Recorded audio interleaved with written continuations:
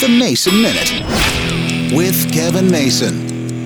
About a month ago, I started seeing things online about this new live-action Barbie movie. You know, the Barbie and Ken dolls from when you were growing up? Well, there's going to be a live-action movie this summer, coming out, I believe, in July, starring Margot Robbie as Barbie and Ryan Gosling as Ken. Now, I watched people talk about it, but didn't pay any attention to it for a while just because, well, Barbie's not my thing. But then one day I saw one of the trailers, and I actually had to stop and watch it again. And then I went online and watched the extended trailer. And I thought to myself, this is either going to be the funniest movie ever made, or it's going to be one of the worst movies ever made. And at this point, after seeing a 2.5-minute trailer, I really don't know which it is. It looks so funny that Barbie and Ken live in their, fake world, but of course they have to break out and go do something. I don't know, they're kind of keeping it top secret. It sounds like something I don't think I'm going to want to watch, but it may be the one movie that finally gets me back into the theaters. Because again, it's either going to be the funniest movie around or one of the worst things in the world. But it sounds strange, and in about a month and a half, we'll find out.